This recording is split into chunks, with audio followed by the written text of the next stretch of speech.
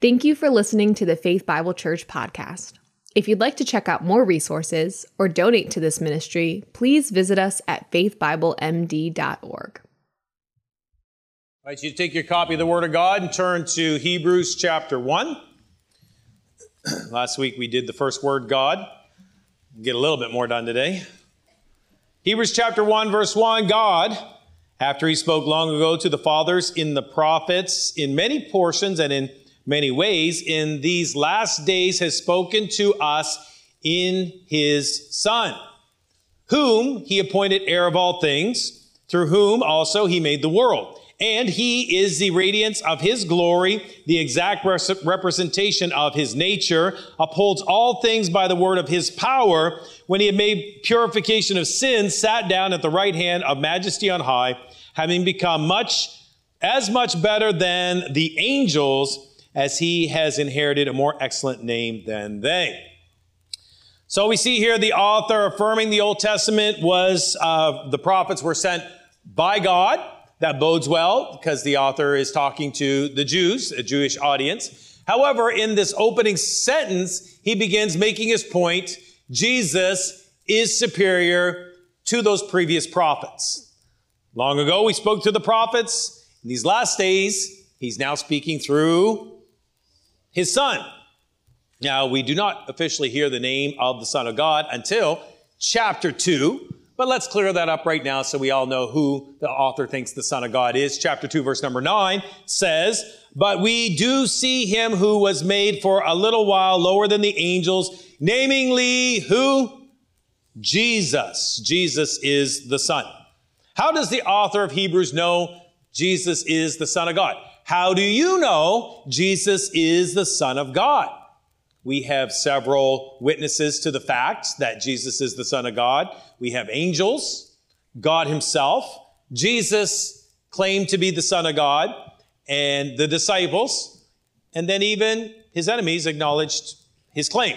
So, starting with the angels who announced to Mary at his birth. The angel said to her, "The Holy Spirit will come upon you. Power of the Most High will overshadow you. The child to be born will be called Holy, the Son of God." And then at Jesus' baptism, he goes down into the river. John baptizes him. And then a voice comes out of heaven. What does it say? He says, a voice from heaven said, "This is my beloved Son in whom I am well pleased." And then likewise, God once again testified, Jesus being the Son of God, at the Mount of Transfiguration, when Jesus went up there with Peter, James, and John, and then appearing with Jesus on the mountain was Moses and Elijah, and then a voice from heaven comes out and says, "This is my Son, my chosen one. Listen to him." The disciples affirmed that Jesus was the Son of God. In John chapter 1, Nathanael answered him, "Rabbi, you are the Son of God. You are the King of Israel." John testified in 1 John chapter 4, "Whoever confesses Jesus is the Son of God, God abides in him, and he in God." And then Peter said in Matthew, "You are the Christ, the Son of the living God." Jesus himself likewise affirmed, "I am the Son." John chapter 10, the Jews surrounded and began saying to him, "How long will you keep us in suspense? If you're the Christ, tell us plainly." Jesus answered them, "I told you, and you did not believe. The works that I do in my Father's name, they testify of me, but you do not believe because you are not my sheep. My sheep listen to my voice, and I know them, and they follow me. I give them eternal life, and they will never perish, and no one can snatch them out of my hand. My Father who's given to me is greater than all. No one can snatch them out of my Father's hand. My Father and I are one." Claims to be God. Son of God. His enemies understood that claim.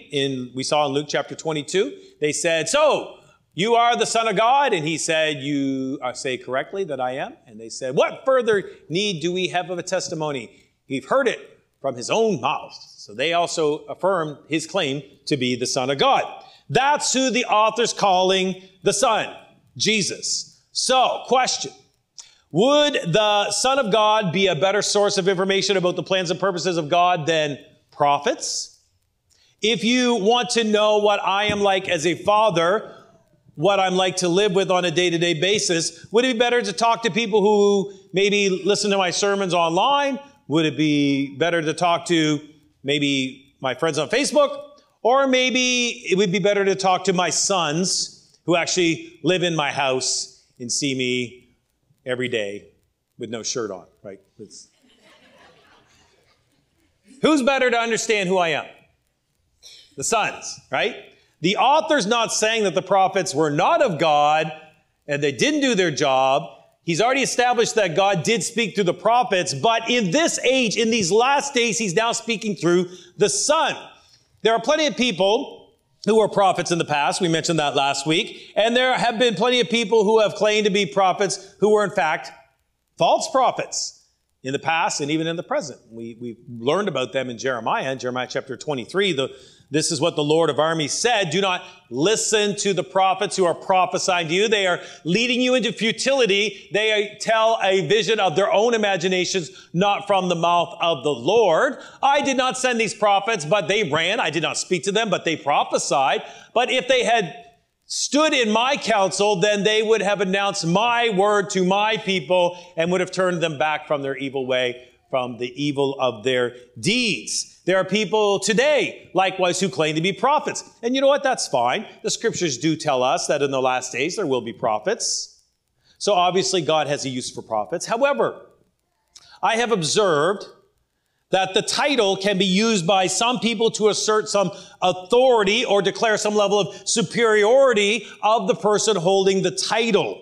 But let me establish this fact in your mind, which will be useful to you in all of those types of circumstances, especially in the last days, where the coming future powerful world leader, one of them is going to be a false prophet, according to the Word of God. Consider this. Maybe write this down. Nobody has a revelation from God that is superior to what the Son says. Nobody has a revelation from God that is superior to what the Son of God says. If anyone's claiming to be a prophet and contradicts Jesus, they're no prophet from God the Father. Don't let the titles that people hang on themselves, prophet, bishop, archbishop, apostle, pope, don't let that hypnotize or impress you. We already have all the information and all the revelation that we need. Jesus is the Son of God, and he is the greatest authority. You cannot bring out any other expert or evidence or witness that can override his superiority. Because of this, we don't get enamored with names or titles. I saw during the coronavirus, the government had pulled together people who were called leading voices in Christianity. Evangelical leaders who could speak to us about what they thought God would have the churches do during COVID. You know, love is shutting down and love is getting a vaccine or whatever the talking point was that they were hired to promote. And maybe you didn't notice, but I never got around to playing those interviews for you here at church. The Elders of Faith Bible Church, we did not take any time to explore what the leading evangelical leaders were saying. We didn't tune into the various denomination presidents or the bishops, what they were espousing. We didn't wait to hear the Pope's thoughts on the matter, because none of those people are our leaders. Sure, you can claim to be a leading voice in Christianity, but you're really not leading us. Someone may have dubbed you an evangelical leader, and you may be speaking at some bigger churches or some leadership conferences, but that has no real biblical authority. If Franklin Graham called me up and said, Rob, here's what I think Faith Bible Church ought to be doing, you know how much that would affect us? Now, if John Harris calls me and says, hey, Rob, here's what I think we should be doing, that has way more weight with me and with this congregation than anything that Franklin Graham has to say. I don't say that to be arrogant. I'm just stating the doctrinal facts that we've already been given the instructions from the Son of God himself. Christ is the head of the church, and his word has been spoken to us. So we don't need to hear from other self-proclaimed or society-proclaimed leaders on the topic of what God wants us to do and not do. If someone is saying things that agree with the Bible, that's good, and it would be a good reminder, and I will respectfully listen. but I need to hear chapter and verse. If someone is giving me information, but they don't have any chapter and verse reference, then it's just your personal opinion. Maybe I want to listen, maybe I don't. But if you are going to say things that contradict what I'm reading chapter and verse, then I don't want to hear it. Because God speaks through His Word, through His Son, not self-proclaimed, society-proclaimed Christian leaders. I don't know any big-name evangelical leaders, and anyone who claims to be one, guess what? They don't know me either, nor do they care what I have to say. And that's okay. I don't feel out of the loop or disconnected from the latest spiritual trends or movements. Not all that concerned, because we already heard from God through the Son, and I know everything He wants me to know. The Son is the superior reference. And now, the author is going to tell us why the Son.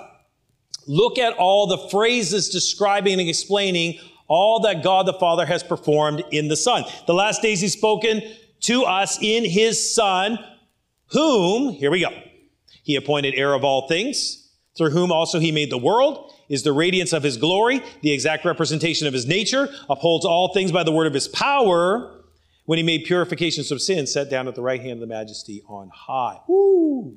There's a lot of theology in there. Let's see what we can learn about these different phrases about the Son. Whom God appointed heir of all things. First phrase. This makes complete sense to the audience.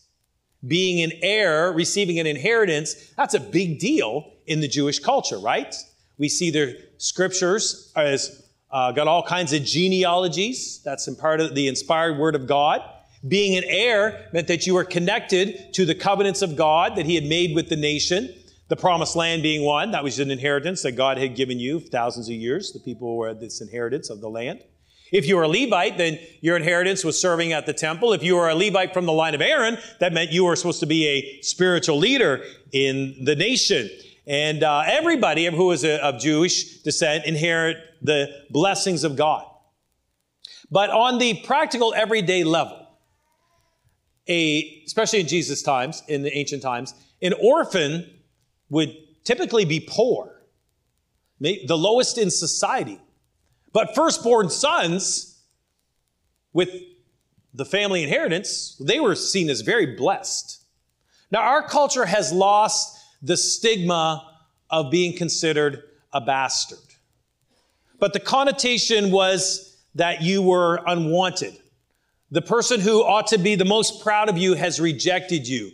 To the Jews, that would be seen as a curse. And really, it still is one of the ingredients that leads to poverty and many other emotional, mental, social issues that people nowadays have. Abandonment issues, insecurity issues, relational dysfunction, emotional anorexia. Much of it stems from the unfortunate situation that many people experience through no fault of their own, that their father was not there for them.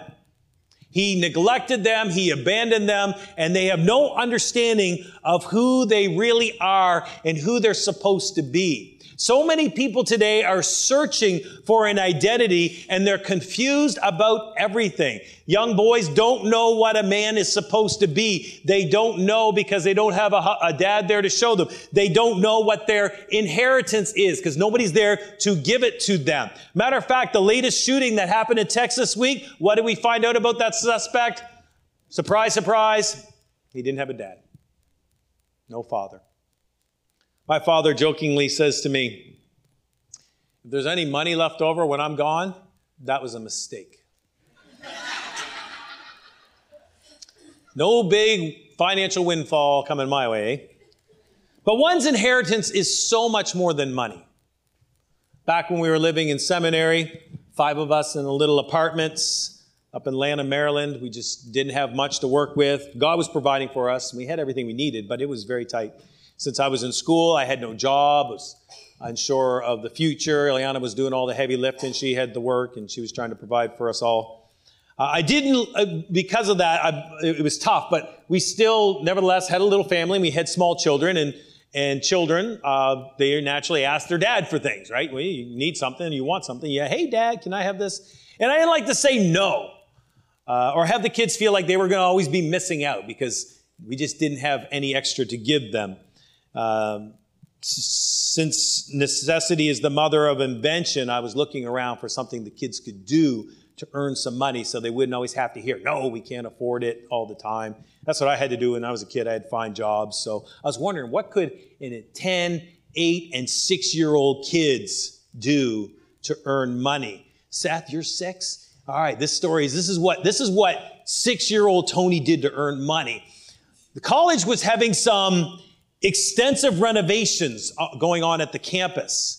And they had work crews in every day. Now, since I've worked on work crews in the past, I know that you get there early and you work hard for a few hours and then you want a break. You give the guys a break, right? Every once in a while. It's good. And then they like to have a snack and a drink of something to refuel their bodies. But there was nothing on the campus that provided snacks. There was vending machines nowhere near where these workers were working on the building. And I saw, there's an opportunity. So I outfitted the boys with a cooler with wheels, and we filled it up with Powerades, and we filled it up with snacks, and they would go out in the morning, and they would drag their cooler up there, and they would check with all the crews, hey, you want to buy something? And then they would go around to the staff on the campus and sell. After all, who wouldn't buy from that face right there? 6-year-old Tony. Nobody could say no to that. And he would upsell people too. Like they would buy a Powerade for $1 and a snack, and they would give him $5, and he'd say, well, you could get this and this and this, and he'd keep the whole 5. So that kid, he was smooth. He was getting the money out of them. So I showed them then how to manage their inventory. They'd make about $20 a day doing this and say, okay, well, we got to buy this much inventory, and then we'll split it up 3 ways between the rest of you. So it wasn't a lot of money every day, but it piled up by the end of the week. They would accumulate a certain amount. Now, the key to the operation, despite Tony's cute face, was actually my oldest son, Robbie, who was strong enough to pull the cooler. And so he was the horse, and he was the leader. But one day, I come in the house, and he's laying on the couch, and it's about that time when the workers were going to get a break, and this is about the time they would go out. And I asked him, are you going to take the cooler? There's folks that depend on you being there with the snacks. They got money in their pocket that they want to buy the snacks from you and give it to you. And he said, I don't feel like it. I don't want to go, Dad. I said, son, my grandfather was a mess. He was an alcoholic. He wasted all of his money, and he left us nothing. But he was very strong, and he did have a great work ethic. And when he did have a job, he worked his butt off every day of his life. And that's the one thing he did give my dad. And your grampy is an incredibly strong guy. And he always says, McNutts have strong backs and a good work ethic. He went into the ministry, and he was poor. And we grew up poor, but he did work hard every day. And I too, when I was your age, I realized I have a strong back. And since my dad didn't have any money to give me, I figured I could go get jobs on the farm, and I could use my strong back, and I could develop a work ethic, and I could earn money for myself. And I said, Robbie, right now, I don't have much to give you. We don't have a lot. We're very tight. But the one thing you have as a McNutt is a strong back and a good work ethic. That's who we are, and that's what I can give you right now. And that little guy got up off the couch, and he grabbed that cooler, and he went up there, and he sold. And a matter of fact, there was a whole extra group of people staying on campus that day, and he sold twice as much that day that he had any other day. And the Lord really poured that blessing out upon him. And the money was cool, but the greatest gift I gave my son that day was his inheritance. Knowing who he was as a McNutts. That you have a strong back and you have a good work ethic. And to this day, my oldest son still prides himself in both of those things. He always has a job, and he likes showing off the guns too. He's always doing that. The Jews understand the concept of inheritance. God the Father has made the Son heir of what? All things. Jesus says, all power is given unto me in heaven and on earth.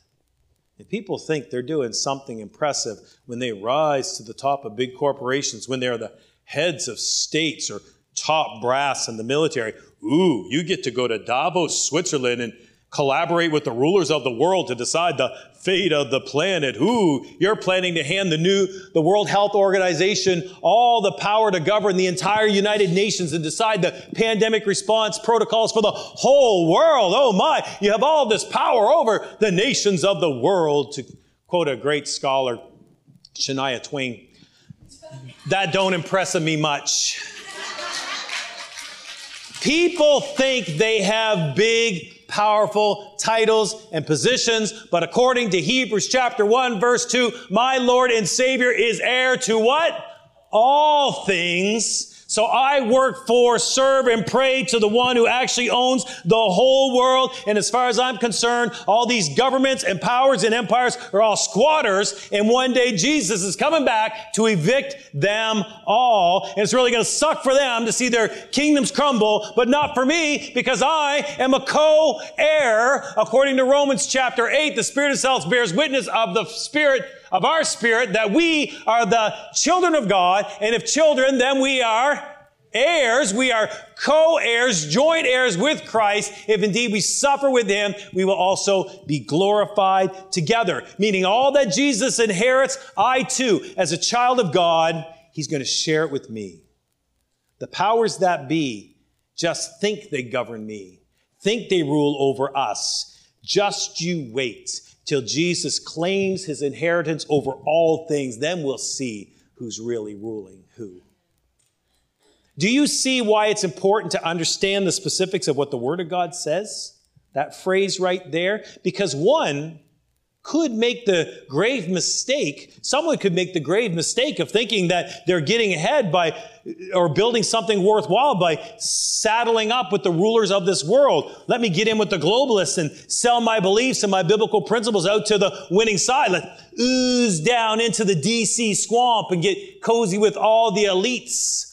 One could make the grave mistake of thinking that building a big stash of money and resources now is the key to long-term happiness. I'll be successful if I experience and enjoy what the world has to offer. One can get easily engrossed with the lust of the flesh, the lust of the eyes, the pride of life, and think that's what life is all about. But that would be so very short-sighted when you realize that Jesus, in the end, inherits all things. You understand that the only thing that really matters is the eternal kingdom. Thus, storing up treasures in heaven and sacrificing to serve him now means you inherit everything in the end.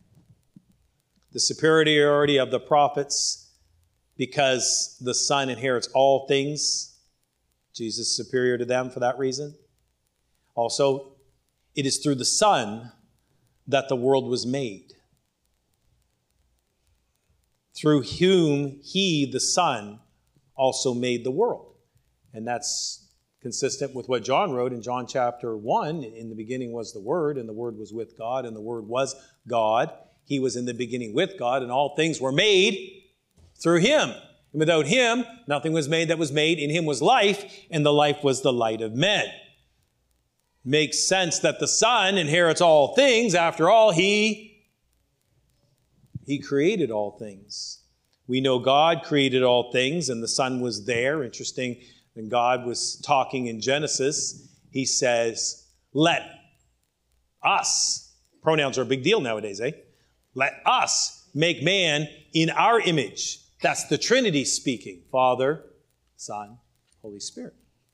Now, the author is really clarifying who the Son is. He is the Creator God. What? Is that what that means? Yeah, let's keep going.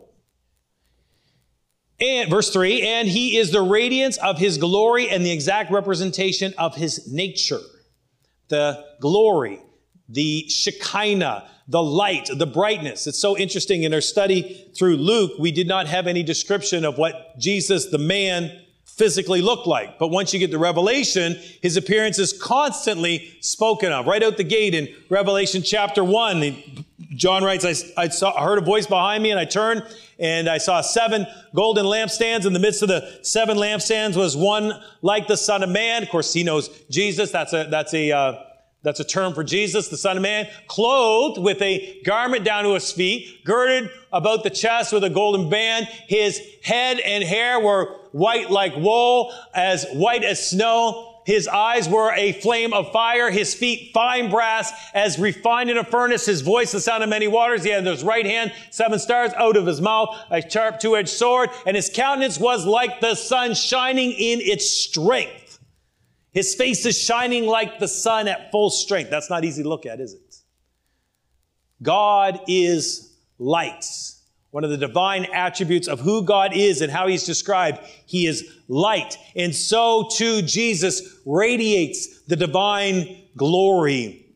Jesus is the exact representation, the author says here. The Greek word is caricature. It means impression, a mark or figure burned on, stamped on. If we go to the Lincoln Memorial and we look at that huge statue, someone would say, hey, who's this? And we'd say, that's President Lincoln, right? That's what he looked like. This is a representation, the statue. The phrase here isn't talking about a stone statue. It's talking about the nature of Jesus. It's the same as God's nature. The Greek word for nature is hypostasis, substantial, quality, the makeup, the essence. Like when Jesus said to Thomas says to Jesus, show us the Father. And Jesus said, you seen me, you seen the Father. He is that's a great phrase, isn't it? The exact representation of his nature. And verse 3, upholds all things by the word of his power. Colossians chapter 1, verse 17, and he is before all, and in him all things hold together. So not only did he create the world, he's also, what is he doing? Sustaining the world. We live and breathe because Jesus sustains us. Like when we sing that praise song, it's your breath in our lungs. So we pour out our praise. All that borrows life, it's from our great God and Savior, Jesus Christ, the author and the sustainer of our lives. That's why we should give thanks to him every morning when you wake up, and why we should thank him every evening when you close your eyes. Now I lay me down to sleep. I pray the Lord my soul to keep, sustain it. It is the height of ignorance and arrogance to not do that. Many of our folks here, Faith Bible Church, have chickens, which is cool because they lay eggs, and that's nice. But the downsides of chickens is when you get a cocky rooster who thinks that they're the one in charge of the chicken coop or the hen house. So Brandon and Jenny Martin, they have a little farm behind their place. And the kids are sent out to get eggs. Go get the eggs, kids. And they go out to get the eggs. And there's a cocky rooster there. And he's attacking the kids. And the kids, they're running back to the house. And Brandon's like, what's the problem? And the kids are like, the rooster's attacking us. And Brandon's like, what are you talking about? And Brandon goes out to get the eggs. And the cocky rooster attacks Brandon. And then all of a sudden, Jenny and the kids hear, kaboom! Woo! So the rooster did not acknowledge who the real owner of the coop was and who was sustaining his life. He learned the hard way. And Jenny says, well, we got another rooster, and boy, oh boy, that rooster is super nice now. You go out to get eggs, and he holds the door open for you. Right this way, ma'am. Are these eggs suitable to you? Come on, girls, let's get some more eggs. Wise rooster versus foolish, cocky rooster. I wonder what kind of roosters we have here today. Do you understand who sustains your life? A wise rooster does. That's who the Son is, the heir of all things, the creator of the world, the radiance of God's glory, the exact representation of God's nature, upholding all things by the word of his power. And on top of all that, when he had made purification of sins. of all the things that Jesus does, that one's the most relevant for you. You understand that, right? Because you ain't getting the inheritance if you don't first have the purification of sins. Jesus sacrificed his perfect self on the cross to pay the price of our sins so that we could be made pure of them. 2 Corinthians chapter 5, for he made him who knew no sin to be sin for us, that we might become the righteousness of God in him. The sins were put on Jesus on the cross, and in exchange, what a great trade for us. We have the imputation of his righteousness upon us. The author of Hebrews is going to go into detail discussing the perfect sacrifice that Jesus made. And as the great high priest, he ascends into heaven and he presents it to God the Father. And then how that sacrifice was acceptable. The work was finished. And then he sat down at the right hand of God the Father. And that's where he is today, seated in the highest seat at the right hand of God, making intercession for us.